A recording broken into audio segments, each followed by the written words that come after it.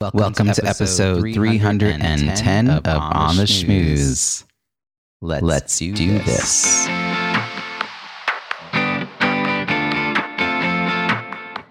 Welcome to On the Schmooze, the podcast that highlights talented people from different fields, explores how they built strong networks, and overcame challenges on their way to becoming successful leaders. Now here's your host, Robbie Samuels. Are you looking for a community where you can ask questions, get support, find friends, make referrals, and celebrate your wins? I have just the thing. The Content and Connection Club.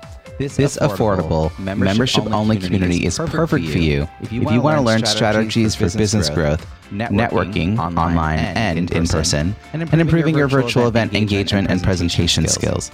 You'll get to attend a weekly mastermind plus online access to content and community connections. All this for just $25 a month. That's because this is my way of giving back to the community that helped me grow a thriving business as a virtual event design consultant after the pandemic shuttered my business. Go to contentandconnectionclub.com to learn more and sign up. Again, that's contentandconnectionclub.com. Now, onto this week's interview. Today's guest believes inclusion is more than a moral obligation. It's a competitive advantage. Her presentations on blameless inclusion spark not just inspiration, but action as well. Her firm has extensive experience and a proven reputation for driving better business outcomes through innovative and inclusive strategic planning. They bring deep expertise in improving profitability and innovation, boosting team and organizational performance, and optimizing inclusion strategies. She's the author of The 7 Simple Habits of Inclusive Leaders, has been featured in publications such as Forbes Magazine, Smart Meetings, and The Meeting Professional. Please join me in welcoming Melissa Majors. Hey, Robbie. It's good to be here. Thanks for having me on the show. Thrilled that you're joining us from your place in Dallas, Texas. As you know, this is a show about building strong networks, but the context is leadership. So tell me, how do you define leadership, and when did you realize you had the skills to lead? Robbie, so I got to tell you, I'm going to answer that question in terms of the story, okay? Because I'm a storyteller.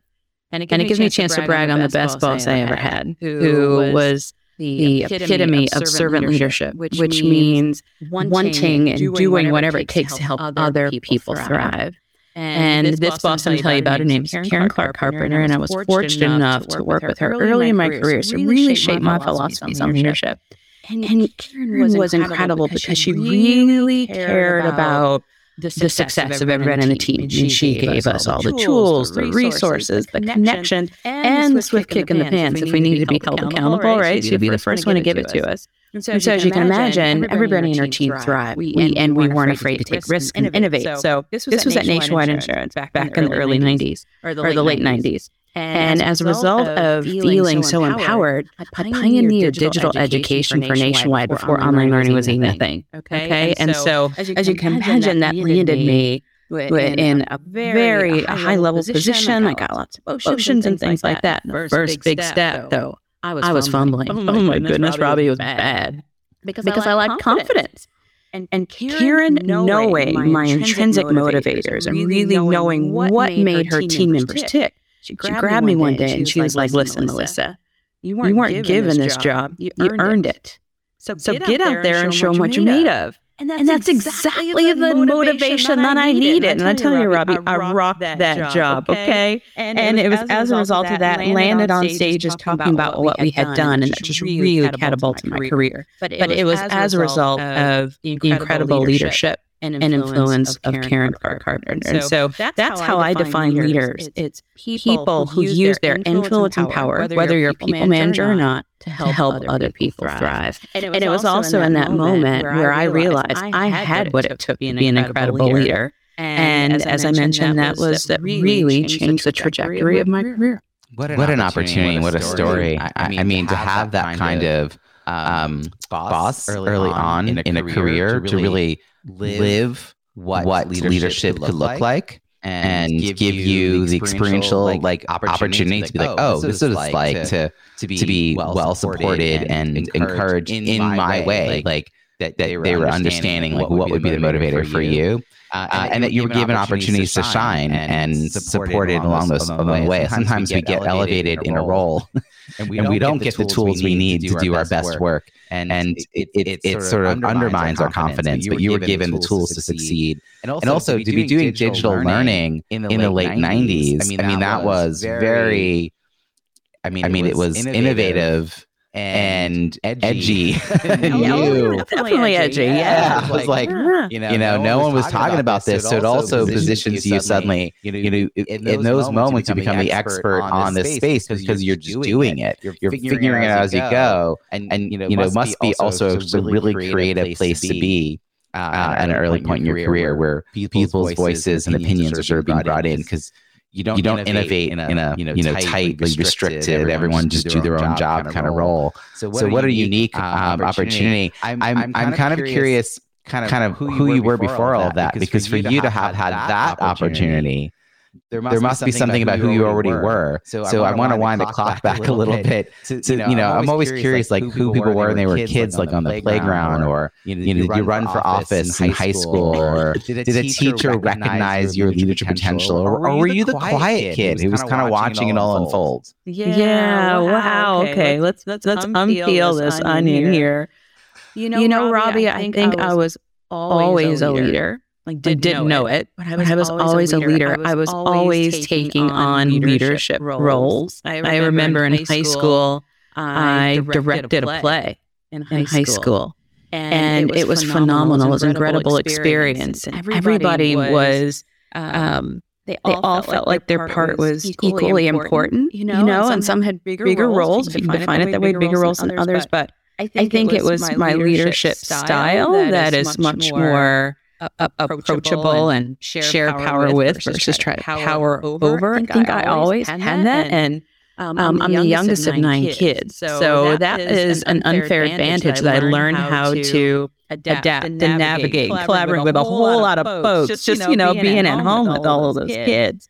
And so that was me growing up. And it took leaders seeing that. I didn't recognize that, but it took incredible leaders like Karen and others to see that potential in me and say, there's something there. And let's pull her in and give her some stretch assignments. And people believed in me, and that really boosted my confidence after you get some wins under your belt. And so then just continuing to move up the ladder intentionally, because I felt like I had some greatness to offer to the world. I'm really grateful for that start in life. I'm curious, what's the stereotype about the youngest of 9? I mean, I don't know. I don't know if stereotypes go that far. We're spoiled, yeah. But the reality is we are spoiled. Yeah, well taken care of. I was never bratty about it. Like, I've always been a grateful person, and just come from really good stuff. My parents are wonderful, salt of the earth type people. So never took that for granted. But what's interesting is that I learned what not to do. Like my older brothers and sisters, I'm so grateful that they were adventurous and wild and fun and, live really full, great lives. But I learned what not to do so that I didn't get in trouble. And that turned into wisdom that I didn't have to earn on my own. And I'm grateful both my professional side and my personal side for that insight. Sometimes you witness people doing those maybe misbehaviors or those adventurous deeds, and you don't learn the lesson not to do it. You learn the lesson how not to get caught doing it. That's true. So I was too chicken. I just didn't do it. Yeah. But even the fact that you stepped into the role of directing a play in high school says something about who you were back then, right? Like you didn't recognize leadership as a term. We didn't use that term when you were a kid. Like who would? Yeah. But that you put yourself in that role, that you saw the opportunity and said yes, and that you gave everyone equal access to the experience. People felt good about, like you were caring about how they felt. And I think the word inclusion here kind of fits in, even though, again, you didn't use that term, but you wanted everyone to feel like they were playing a part, whatever that role was. And that feels like a lot of who you are today. So it's cool to see some evidence of that early on in that dynamic. And where did you grow up? What state? Columbus, Ohio. So you were in Columbus, Ohio. So you were in a city. having this experience. That's really cool. Like I love sort of placing some of this because it's hard when we see people who are really successful to imagine like how they got there. Oh my goodness, it's so interesting. I love where you're leading this conversation because I never actually stopped to reflect on that phase of my life, on how it really set the tone for a lot of things I'm doing today. I mean, as you know, I'm a keynote speaker. I spend a lot of time on stages sharing wisdom, educating others on how they can be better leaders. I just remembered I was the salutatorian at my high school graduation. And so that was really the first time I found myself on stage. And it was so well received, and I'm still doing it. So interesting, you know, as you start. I got chills. I got chills just now. For your life. It's amazing. Yeah, you've always been who you are. You've just got better at sort of proclaiming it, you know, and being fully who you are. But again, you had the opportunity. You took it. You did it well. People received it well. You prepared for it. Right. Got past the nerves of doing it the first time. I had an experience actually of speaking in front of state legislators when I was maybe 15. Whoa. And it was breakfast, and I sort of didn't know enough to know that I should be nervous about it. Does that make any sense? Well, you're invincible at 15. Like, you know. Like I just was like, I had a message.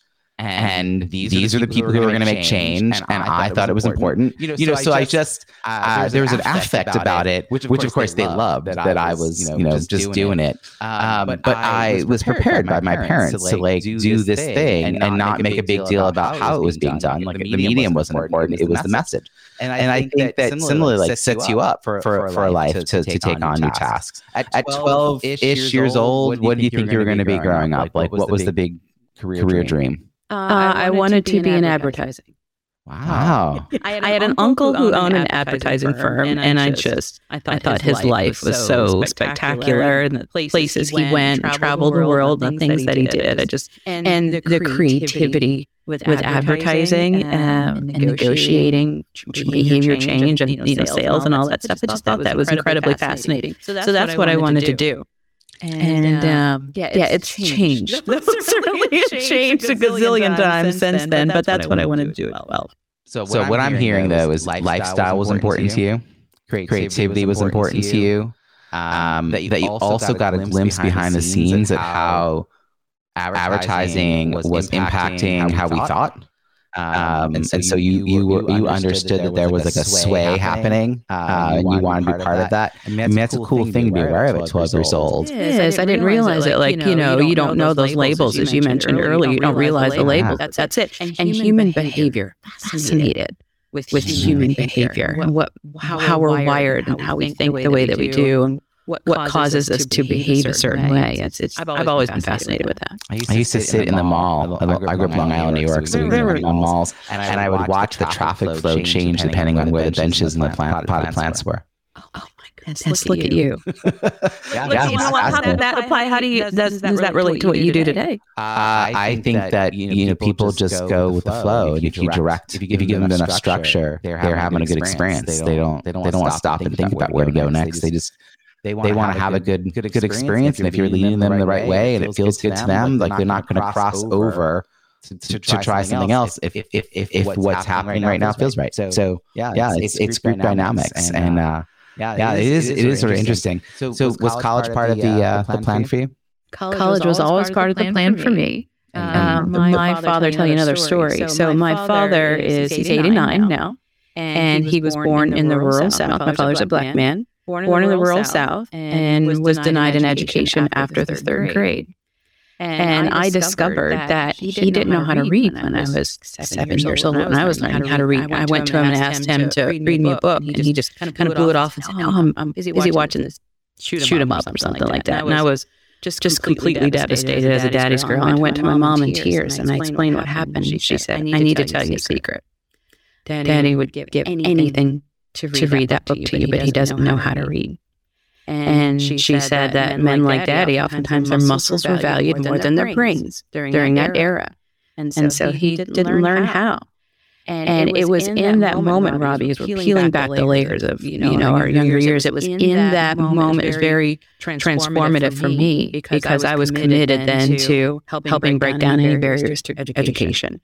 And I've since taught thousands of people from stages online and in person, led teams of people who also are responsible for educating. But my first student was my dad when I taught him how to read. So we learned how to read together. And you talk about transformative experiences. That was definitely one that set me up for a love of educating others and helping them be their best person. What a beautiful tribute to his love for you, your mom's wanting to protect him, but also protect you from this hurt that you were feeling, and then you bringing him along with you on your own learning journey. My kids are now 4.5 and 6.5, so they're right in that early learning stages and reading, and it's exciting and it's hard. It's really fun, and if I couldn't fully participate, it would be pretty devastating if I couldn't help them in this moment. So I can imagine how he was feeling. Well, let me tell you. So he was that caused him to become incredibly dedicated, committed, and make sure his kids could get college education. And so he worked at a university. So all of us could go to college and have the opportunity to do that. And so yes, college was always in the works for me, even before I was born, because of that reason. So you're the youngest of 9, and it was with you that he finally learned to read. So he evaded this moment 8 times. Oh yeah. So you managed to break through a real barrier. I mean, that's a skill in itself to see a barrier and somehow still reach people who have sort of been living, with this truth that they kind of don't want to reveal. And so savvy at navigating that. My father's one of the most brilliant people I've ever known. I mean, you talk about being able to read human behavior. You have to get really keen at those skills, especially to make up for the fact that he couldn't read. He can read people like that. And common sense, which is not that common these days. He has more than his fair share and blessed me with some of that too. And so I was the one that learned that and did something about it. And I'm so grateful. And even to this day, I mean, he's given me permission to tell his stories and not ashamed of it at all. But without me sharing that story, people would never know. You couldn't know because he's gotten good at faking it, if you will. Well, we all do for different parts of our work in life that we're not sure we have all the skills and experience to back us up. And I love that he's found ways to compensate that are often underappreciated by other people, like being able to read how other humans are, or just understand the situation. I think some people just don't know how to read a moment, even though they know how to read a paper. When you graduated, you went into a career. What was the initial career path? The initial career. So that's funny. So I sold fine jewelry all through college. I loved that job. I loved sales and mixing and mingling people, and it was just a fun job. Got to hang out in the mall, like my favorite place. You talk about go to the mall and sit and watch people. My favorite place ever. And then I was emceeing a fashion show at our church, and one of the senior executives at Nationwide Insurance was in the audience. And like I said earlier, she saw something special in me and recruited me to join the firm. And so I did. And so I started off on the investment side of the business, got all my licenses. And then after I pioneered digital education for them, I was on stage talking about it and got recruited to join a firm down here in Dallas, Texas. Got a job offer I couldn't refuse. I've never even been here before. So I packed up everything and moved away from my big, wonderful family. And came down here to Dallas and started a whole nother journey, which I spent about 8 years there in running sales enablement for an investment firm, reporting to the president of the company.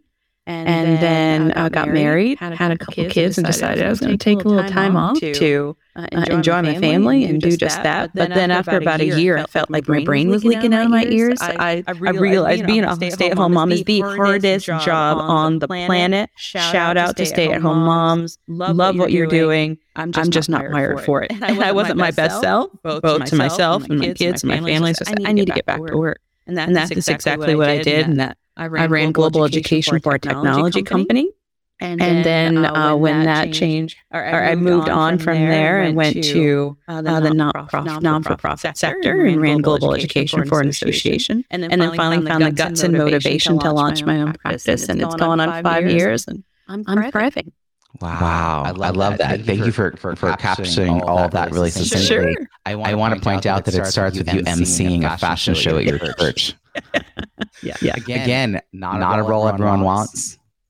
You know, a lot of people would be like, nope, no, thank you. But you're like, yeah, and clearly people thought you were going to do a great job. That's why you were asked to do it. And you shined, you did your great work, and someone noticed it. And I love that you said yes to the opportunity. Probably had no idea what they were talking about. Investment, what? Okay. But you go and you learn and you apply yourself, you do good work. And I love your shout out to stay-at-home parents because I called myself a work-at-home dad because I was the primary caregiver for first one and then two kids that were under 3.5 years old. But I was also building my business. And so I kept my brain active because I was they fortunately napped really well. So I had lots of downtime in the middle of the day, and that's what I did. But if I didn't have that, I couldn't just sit there all day. So I appreciate that. Yes, shout out to you. That's the juggle is real, Robbie. Yeah. It's real. And I think that's incredible. I will never regret the time I took off to spend and focus on my family. Never regret that. I'm sure you feel the exact same way.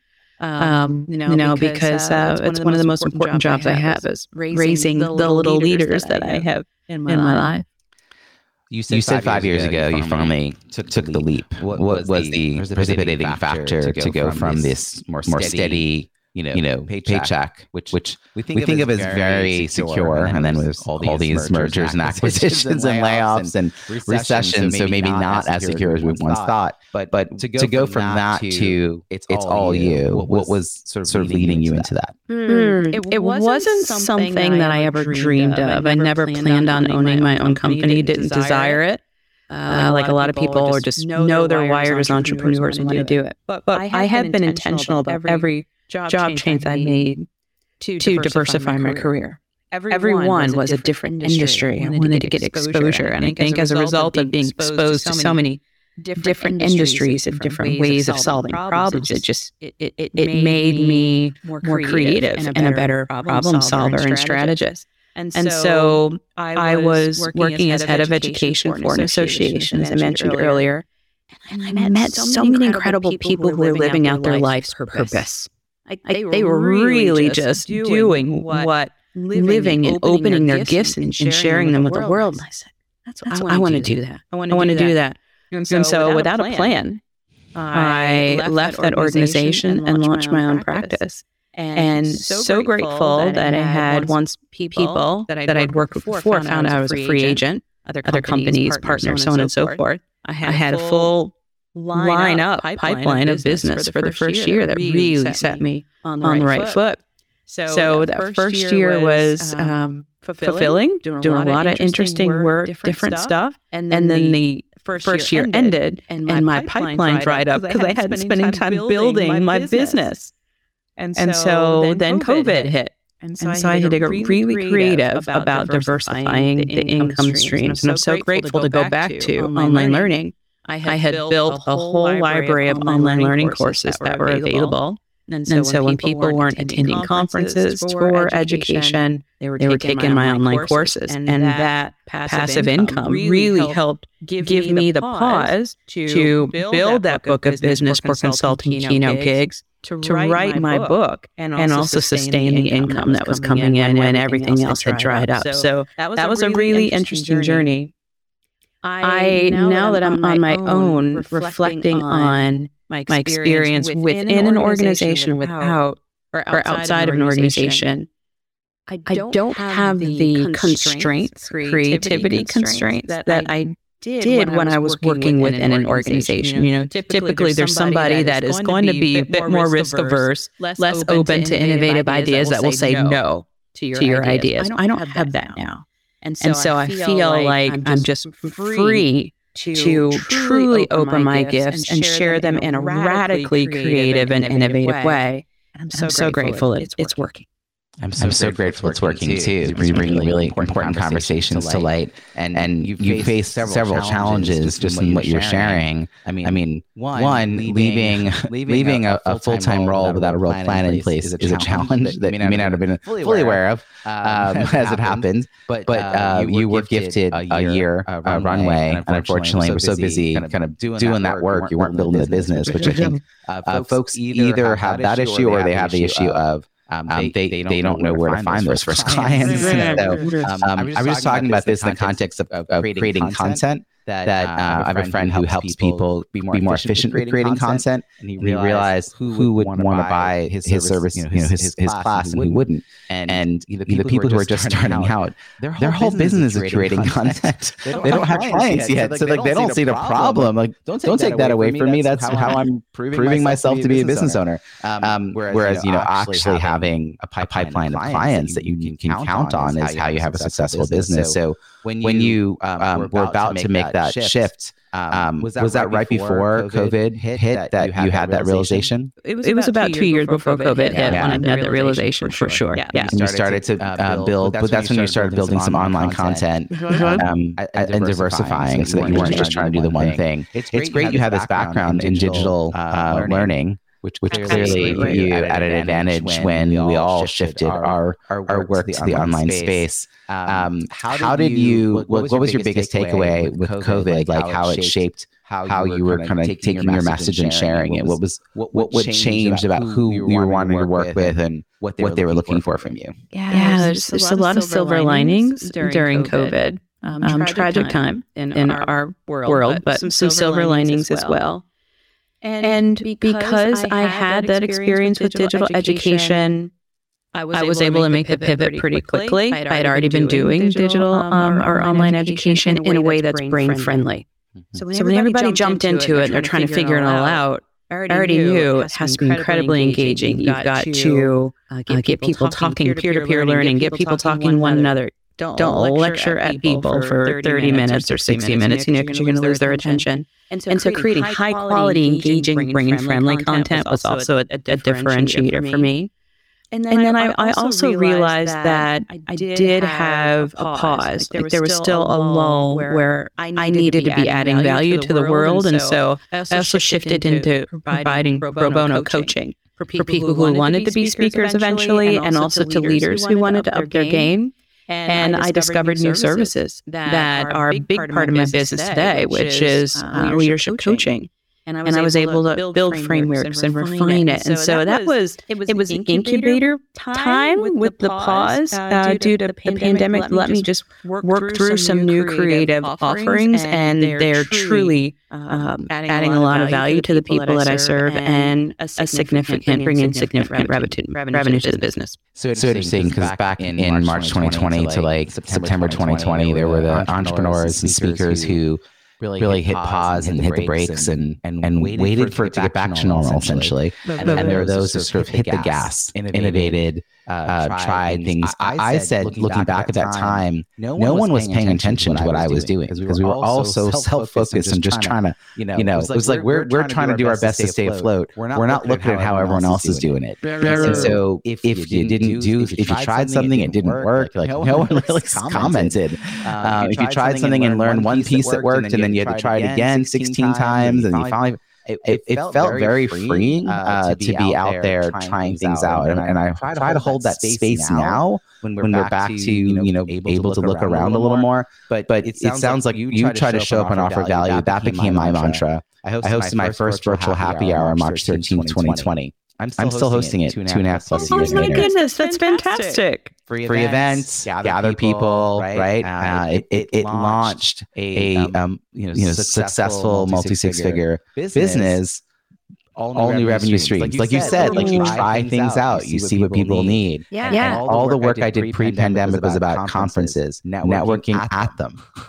At being the operative word. We weren't going at anything. We were going on. And so, I think, you were saying earlier, you have worked on so many different sectors and industries. And I do, your work is an innovation. I always think that like innovation comes from the outer edges of our network. And you were able to take from all these different pieces you're learning from digital media way back in the day, bringing that to brain friendliness, which is clearly what we needed in a moment where we're all just like, we need another just like static 45 minutes of death by PowerPoint, like thanks.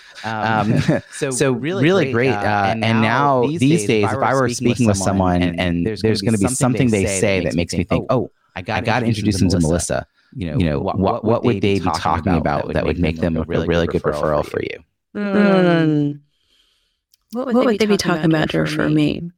They would be trying to rehumanize their teams and their companies for not just moral reasons, but because they recognize it's best for the business. Like when humans on your teams thrive, your bottom line is going to thrive. But we've gotten away from, I don't want to say we've gotten away, we're gradually getting better at recognizing the human need and experience as we're leading people. And the companies that are doing that really well are seeing higher profitability, lower turnover, higher engagement, more innovation, better decisions. And those leaders who want to figure that out, that's when you call me in, because I can help them figure it out in a very actionable way. I am not a fixer like an Olivia Pope. If you have burned the place down and made some really dumb statements and things like that, that is too late to call me. The companies who get it, and they understand that inclusion is a competitive advantage, and they recognize it can help boost all of the goals that they want to achieve for the business, those are the ones that I work with unapologetically.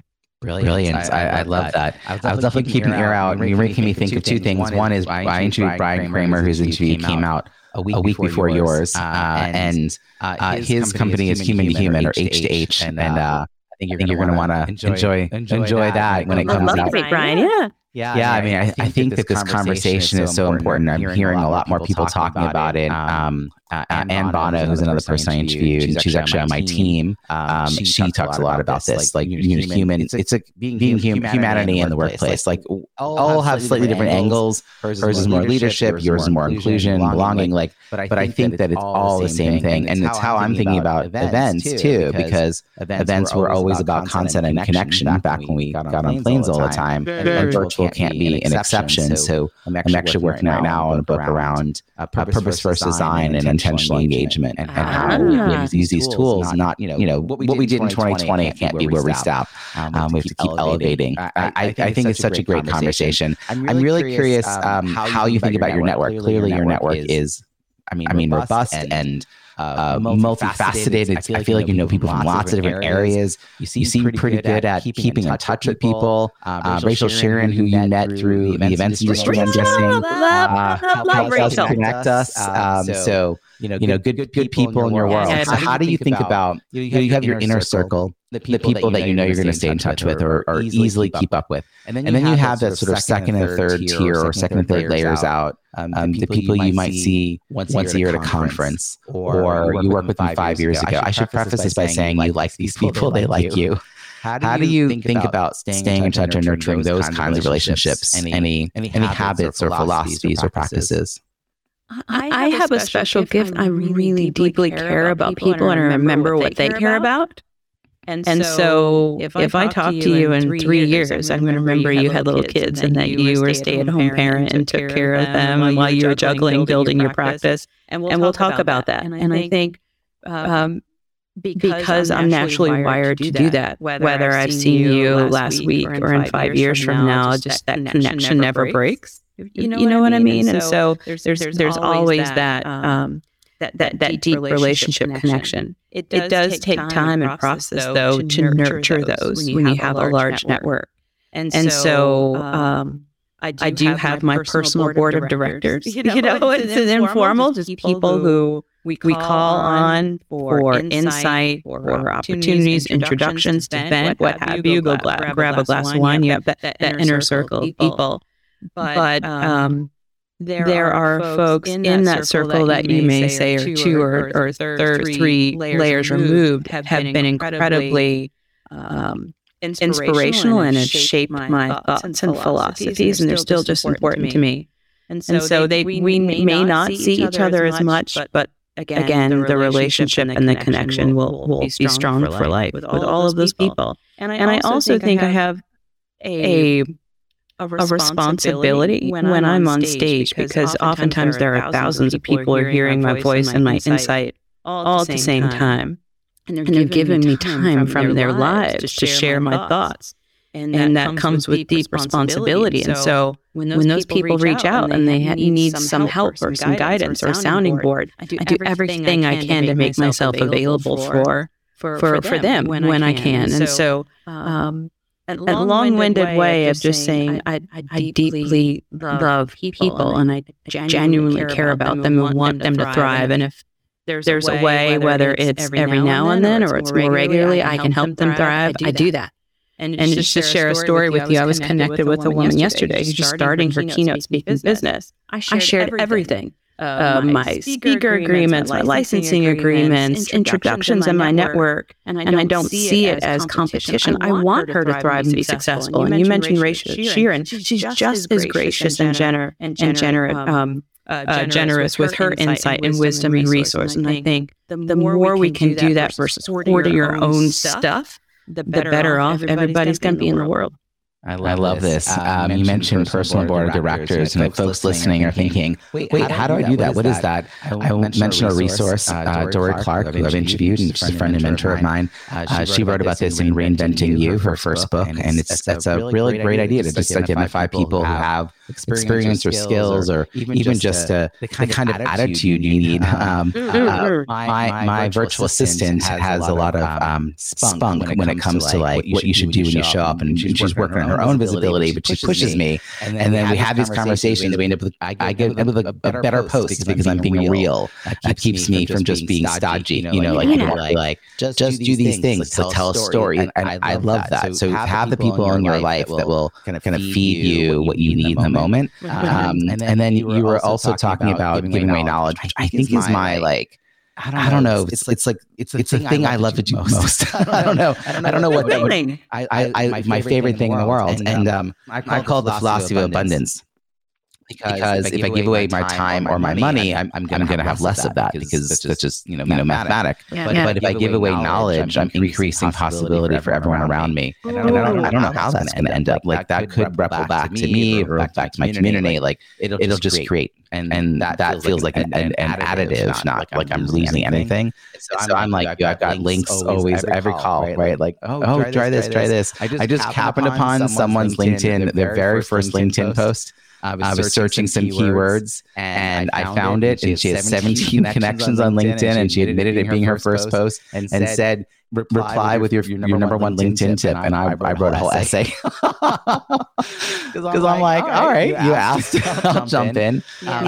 So I think it sounds like at your core, you like people, right? You love people. You remember things that are important to them. That helps a lot. Do you have actual tools? Is there a CRM? Is there a time of the week you do a thing? Do you mail gifts? Do you host dinner parties? Like, is there something a little more tangible that you're doing? So to be honest with you right now, I practically burned myself out about a year or so ago. After my book came out, I was just incredibly grateful for the success, but gobbled up everything I could, traveled all over the country, promoting so on and so forth. And it was in the December timeframe that I burned myself out. I just took on too much. And so right now I'm really intentional about finding balance.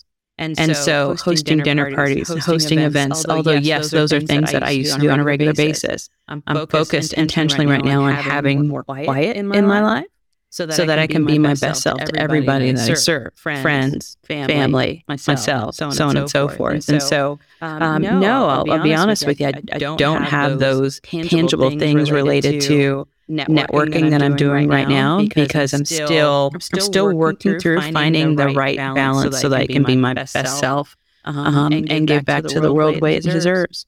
I've been hearing this term burnout a lot lately. Conversation. I mean, I think we've all been paddling as hard as we can. And if we don't catch a wave, we really can exhaust ourselves. And that can be hard to recover from. So kudos to you for recognizing that was happening and taking the time to recalibrate how you show up in the world. Yeah. And what's great is when you show up, you do show up fully. And so people really appreciate that. You can't do that if you don't have a self to share. So you're doing the hard work. I'm clear that I want to stay in touch with you. And this is my favorite sort of closing question. It's a year from now, and I say, oh my gosh, Melissa, that was a year ago that we had our first ever conversation as part of this interview. I'm going to ask you what you're celebrating. Like, what are the highlights of the previous year? And that's my question to you. What are you looking forward to the most in the year ahead? I'm going to celebrate that I have a second book coming out.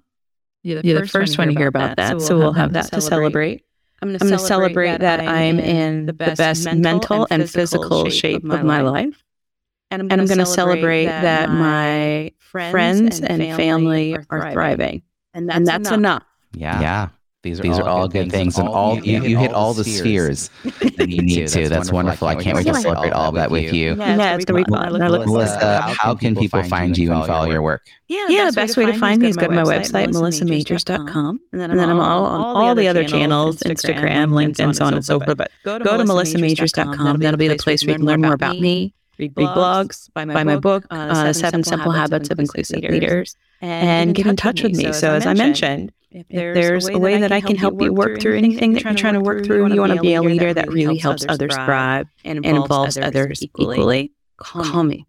And I'd love to talk to you. Brilliant. So we'll have all those links in the show notes at ontheschmooze.com. Melissa, thank you for this conversation. Thank you. I really enjoyed it, Robbie. So great chatting with you today. Thank you. I hope you enjoyed my conversation with Melissa. What is your key takeaway?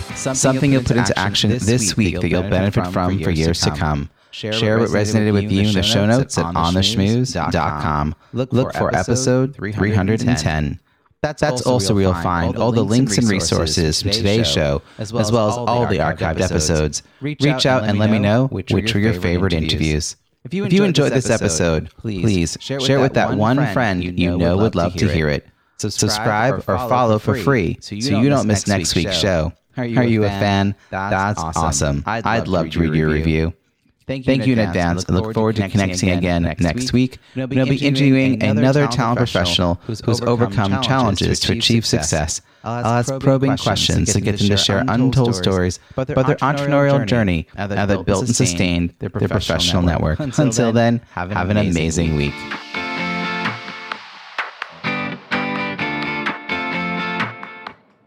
Thanks for listening to On the Schmooze podcast at www.ontheschmooze.com.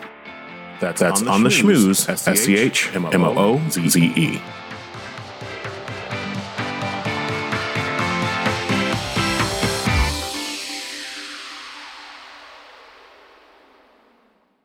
This podcast is heard along the Marketing Podcast Network. For more great marketing podcasts, visit marketingpodcasts.net.